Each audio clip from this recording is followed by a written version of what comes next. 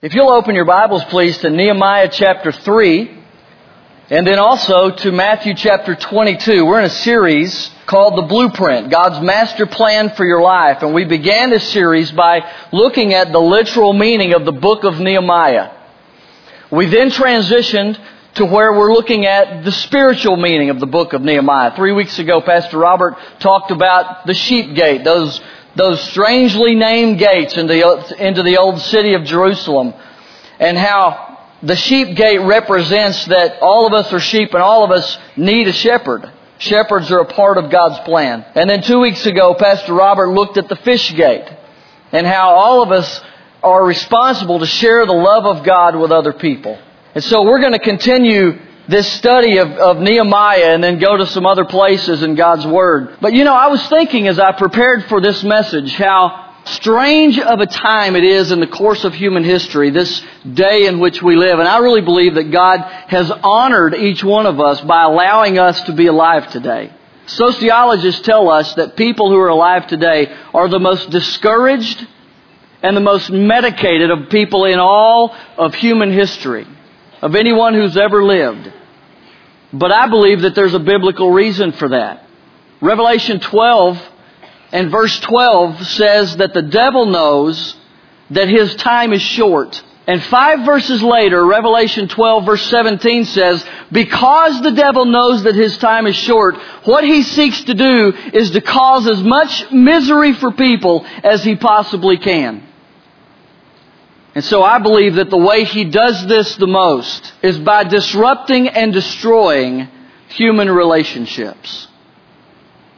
The thing that you and I hunger for most are the very thing that we were most and first created for, and that is healthy, good, strong, loving relationships. If I were to ask each one of you today, what's your favorite memory?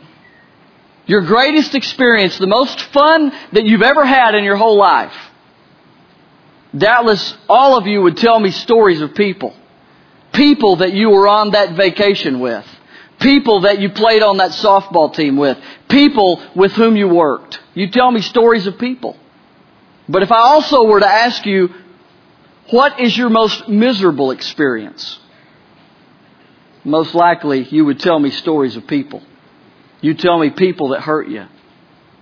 I don't know if it's a surprise to you that the source of both our greatest pain and our greatest joy has its location in exactly the same place, and that is in relationships with people. And so I want to talk a little bit about relationships today. We're going to begin our time together in God's Word in Nehemiah chapter 3. If you'll begin reading with me in verse 1. Then Eliashib, the high priest, rose up with his brethren the priests and built the sheep gate. They consecrated it and hung its doors. They built as far as the Tower of the 100 and consecrated it then as far as the Tower of Hananel. Next to Eliashib, the men of Jericho built, and next to them Zakur, the son of Imri, built. Also the sons of Hassanah built the fish gate. They laid its beams and hung its doors with its bolts and bars. And next to them, Meremoth, the son of Uriah, the son of Koz, and these are the words I'm looking for, made repairs. Next to them, Meshullam, the son of Berechiah, the son of Meshezabel, made repairs. Next to them, Zadok, the son of Baanah, made repairs. And next to them, the Tekoites made repairs. But their nobles did not put their shoulders to the work of the Lord. Now the words made repairs are found nowhere else in all of Scripture. But in Nehemiah chapter 3 they're found 26 times. We just read 4. If you continue reading throughout the third chapter of Nehemiah, you find these words made repairs 22 more times. Now let me tell you what I believe is happening here. Nehemiah, whose name means one who comforts, is a type of the Holy Spirit. He's in Babylon, in prison basically, in exile. He begins thinking about his hometown. Our hometowns have a place of warmth in our hearts. And this day, the city of Jerusalem looked like an absolute trash dump. The wall was down, the gates were burned, the houses were in rubble. It looked like a trash dump. And every time Nehemiah thought about the city of God, no other city on earth has God said, my glory will dwell here than Jerusalem. And every time Nehemiah thought about Jerusalem, here's what he thought. When people in that region see the city, they think to themselves, what kind of a broken down old God would dwell in a city like that? And it was the reputation of God, I believe, that caused him first to go back and to say, we've got to rebuild. I wonder if when people around the world see the church today, if they think a similar thing about the church. You see, as we talk about rebuilding the church of God and making repairs where things are broken, I believe it's important that we start where Jesus started. Now, I want to grant you, we could talk about any one of a number of things as we talk about making repairs today. We could talk about faith. We could talk about hope. 1 Corinthians 13:13 says, but the greatest of these is love. And Jesus says a similar thing in Matthew 22. If you'll begin reading with me in verse 34. But when the Pharisees heard that he had silenced the Sadducees, they gathered together, and then one of them, a lawyer, asked him a question, testing him, and saying, Teacher, which is the great commandment in the law? Now listen, this was a very good question. No doubt those standing around who sought to test Jesus would have thought to themselves, I think we've got him this time. There were a lot of laws. 613 to be exact. What they did, the Jewish rabbis of that day did, is they counted up the Hebrew characters and the Hebrew giving of the Ten Commandments. In other words, my name is Marcus, there's 6 characters in my name. And so they counted up the ABCs of the Hebrew text of the Ten Commandments. They counted 613 characters. And so the Jewish rabbis thought to themselves, well then there will be 613 laws. And here's what they did. They divided them up into 248 positive laws, or thou shalts. One for every part of the body that they knew about at that time. 365 negative laws, or thou shalt nots, one for every day of the year. Now they commonly made distinctions in the laws. There were some laws were heavy, others light. Some were great and some less. All were inspired and good and true, but not all carried the same weight. And so they asked Jesus, of the law, which is the greatest? It's really a good question. And so Jesus responds in verse 37 this way. He says, you shall love the Lord your God with all your heart and with all your soul and with all your mind. This is the first and great commandment. And the second is like it. You shall love your neighbor as yourself. On these 2 commandments hang all the law and the prophets. In other words, if you don't understand love, the rest of the Bible will make no sense to you. But if you understand love, you can understand what God is saying. Jesus went on to say in John 13, verse 34, He says, a new commandment I give to you. This would have been startling to those listening. God gave us 10, you're giving us a new one. Jesus says, a new commandment I give to you, that you love one another. As I've loved you, that you also love one another. By this we'll all know that you're my disciples, if you have love for one another. Now the church was founded on love one another. And I believe with all my heart that if we will ever repair the church of God so that it becomes everything that God dreams it to be, that we will begin to make repairs in how we love each other. Now before we get into the heart of this message, I want to share with you one of the most chilling and one of the most haunting scriptures in all of God's Word to me. Just before the crucifixion of Jesus, He began to share with those that He loved about what would immediately precede the end of all human history. And here's what Jesus says in Matthew 24, verse 12. He says, because of the increase of wickedness, the love of most will grow cold. And that word for grow is actually the Greek word for evaporation. It's not something that happens quickly. It's something that happens over a course of time. And I wonder if it's possible today that without our being aware of it, that our understanding of the love of God has drifted away from what the Word of God actually says about it. And so I want to share with you what I simply went to dictionary.com, typed in the word love.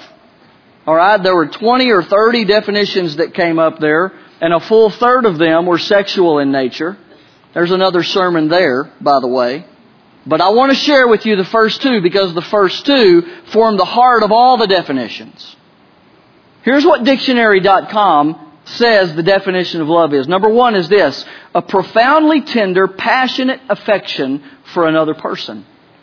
The second is like it. It says, love is a feeling of warm personal attachment or deep affection as for a parent, child, or friend. Now I want you to notice something very peculiar about both of these definitions. Both of these definitions have primarily to do with the feelings of the one doing the loving.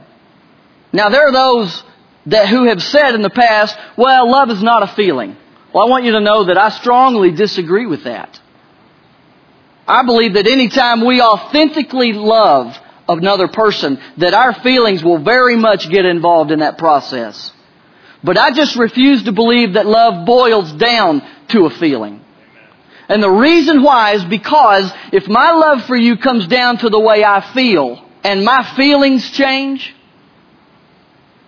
then our relationship will by necessity change. Now, does that sound like the way of the Lord to you? I think God has a better plan for us than that. One man wrote his ex-fiancée a letter. He says, "Dear Susan, I want to apologize from the bottom of my heart for breaking off our engagement.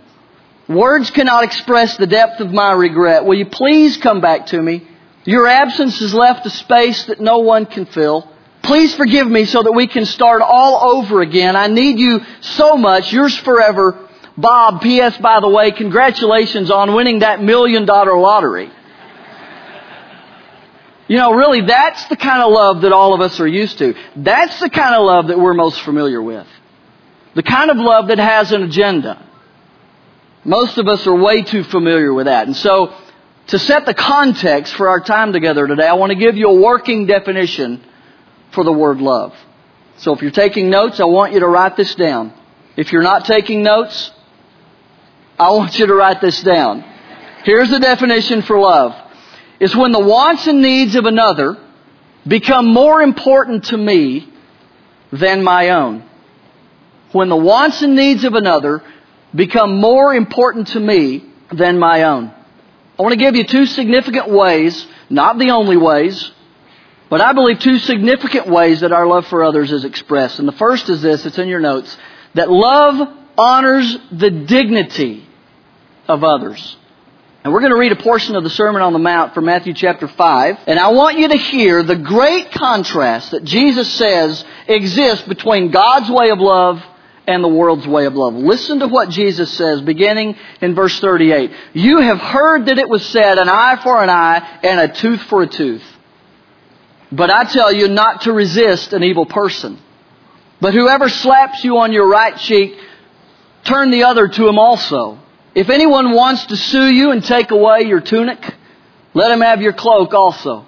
And whoever compels you to go 1 mile, go with him 2. Give to him who asks you.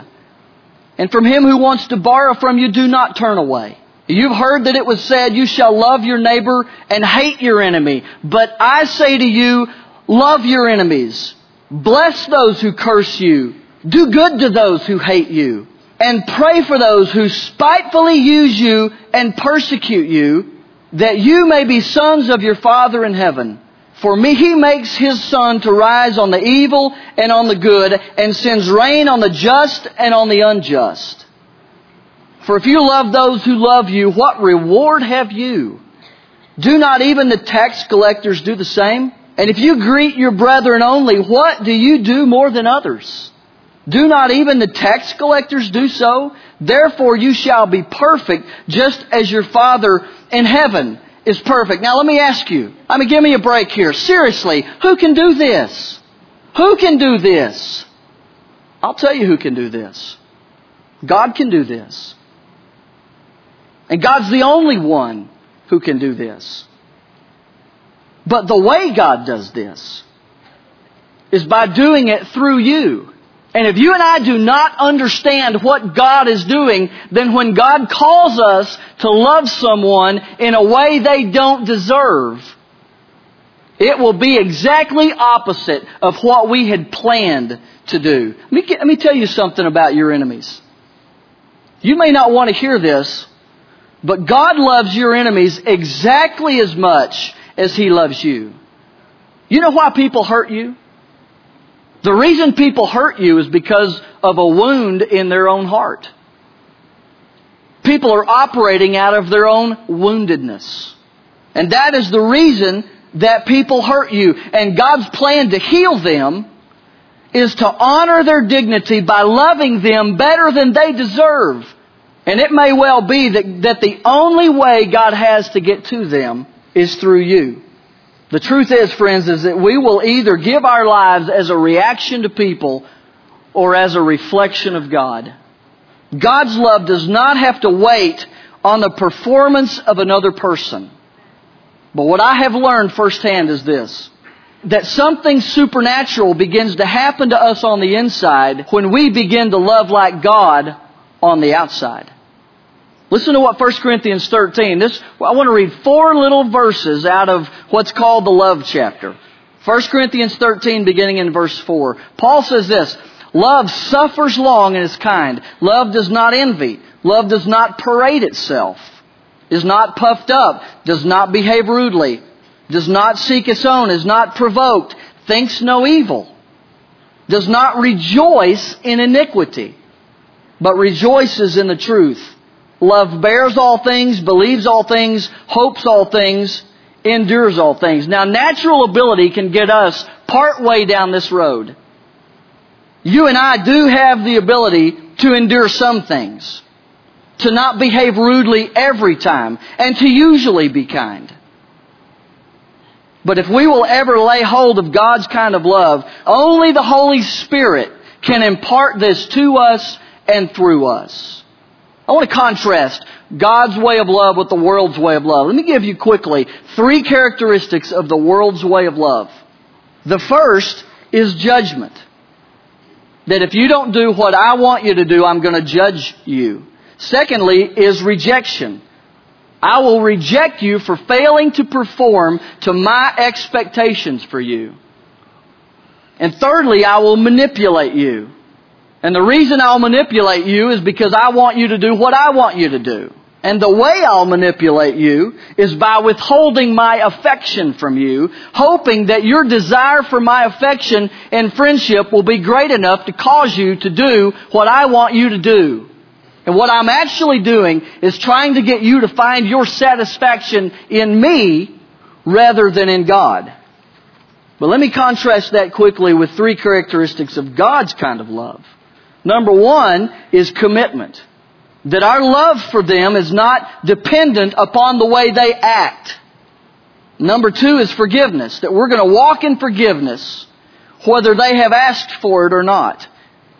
And the reason why is because the relationship is more important to us than what they said or did that hurt us. Thirdly is understanding. We're going to live with other people according to understanding, allowing them to be themselves and not penalizing them for what they did. Now, I want to be crystal clear about one thing. I am not talking about some gooey, sappy kind of love that does not know how to confront sin.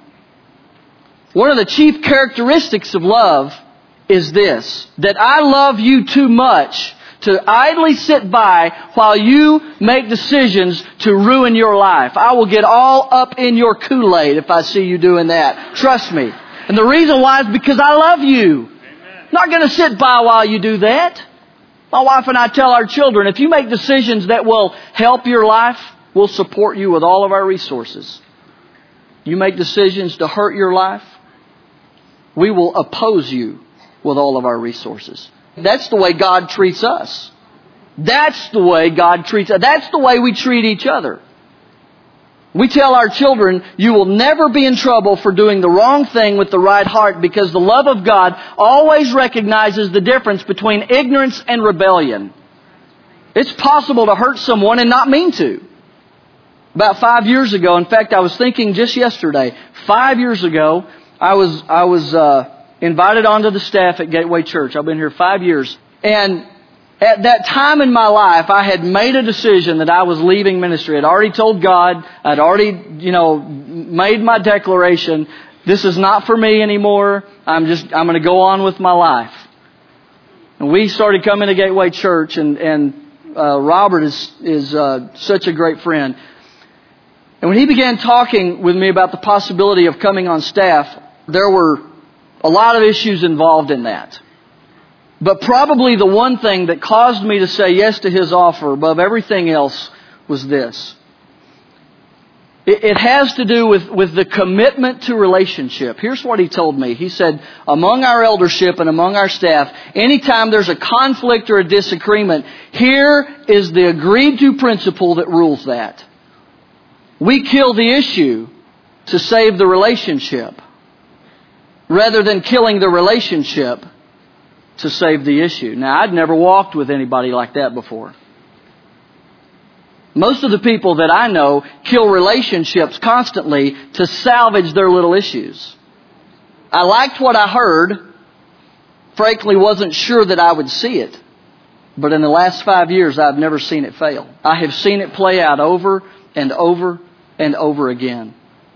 As men and women of God who disagree decide to put down their issues and love each other. I want to read a portion of a sermon from Martin Luther King that he preached at Ebenezer Baptist Church just shortly before his assassination. And I want you to hear the power of these words. Here's what Dr. King said. He said, I've seen too much hate to want to hate. I've seen hate on the faces of too many sheriffs, too many white citizens counselors, and too many Klansmen of the South to want to hate. And every time I see it, I say to myself, hate is too great a burden to bear.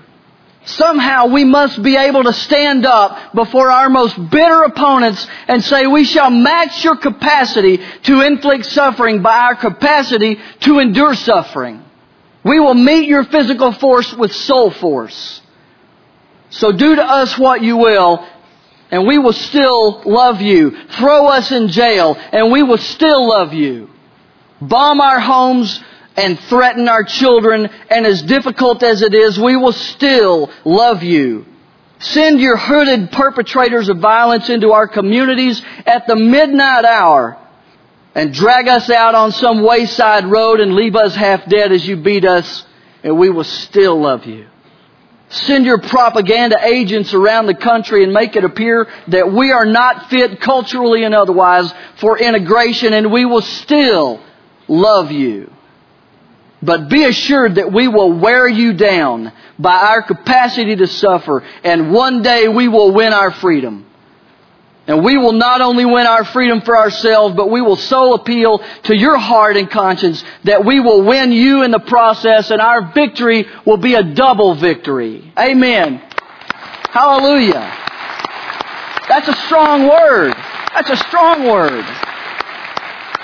Love honors the dignity of other people, even though they don't act in dignified ways. That's the definition of love. The second significant way that our love for others is expressed is this, that love invests in the destiny of others. 1 Samuel 18, beginning in verse 1, says this. Now when he, and he's talking about David, had finished speaking to Saul, the soul of Jonathan was knit to the soul of David, and Jonathan loved him as his own soul. Saul took him that day and would not let him go home to his father's house anymore.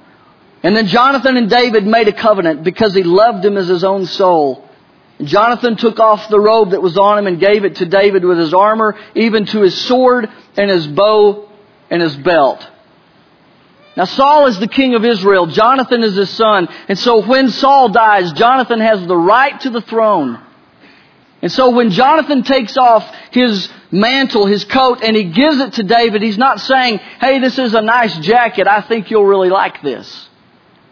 Here's what he's saying. I see the call of God on your life. I see the destiny of God on your life. And I choose to make an investment in your destiny. Here's what he's saying. I'm in this relationship not for what I can get from you, but for what I can give to you. And verse 4 says He gave him His armor, His sword, His bow, and His belt. He became defenseless and vulnerable and transparent. You ever tried to love someone who still had their armor on? As hard as you try, there seems to be something that says you can come this far and no closer. It's very difficult. What we don't understand is that what is intended to protect us from harm can actually hurt us if we don't know when to take it off. David had proven to Jonathan that he would not harm Jonathan. So maybe it really is true that perfect love casts out fear. I want you to know that when God's love does not rule your relationships, the only other option is your happiness. There's no third option. What rules every one of our relationships is either the love of God or our own happiness. Where God's love will often choose to suffer for another person, if my happiness rules my relationships, I would never choose to suffer for you unless there was something greater in it for me in the long run. Which is by definition, selfishness. You see, your happiness was never intended to be the goal of your relationships. Your happiness was intended to be the byproduct of your relationships. Happiness makes a great byproduct. And God wants you to be happy in all your relationships. He really does. It's just not the goal. Because if your happiness is the goal of your relationships, then I'm not happy becomes the reason for everything you do. And you will end up destroying the very relationships that God gave you to heal you. About 4 years ago, my wife and I I'm searching for a good, clean word for fight. But I can't find one, so I'll just tell you, we were in a fight. It was one of those fights for the ages. In fact, you know that passage in Ephesians 4 that says, don't let the sun go down on your anger? We disobeyed it 3 days straight. This was a fight. And our battle lines had been drawn, and we had amassed our troops at the border, and both of us had drawn our lines in the sand and decided, I'm not backing off of this one. And so I was distracted. I went to work and I went through the motions, but I couldn't really work because I was planning my next move. And so on the third day, I figured out a way to win this fight. And what I decided I would do is to go home and ask Lexa one of those questions that doesn't have an answer. It's one of those impossible questions. You know what I'm talking about? And so I'm driving home that afternoon and I'm rehearsing my lines. Radio's off. I'm sitting at a red light and I'm plotting how this thing's going to go. And I begin to feel the presence of the Lord. And I'm thinking to myself, here comes the heavenly high five. All right? God's about to come say, you know, I should have made you a lawyer. I knew that I missed it on you. You're really something. And here's what God says to me. He says, Marcus, would you let any man speak disrespectfully to Lexa? And I sort of bowed up, you know, I gripped the steering wheel a little tighter. And I said, no way. And he says, then who will protect her from you? Ever notice that God doesn't need a lot of words?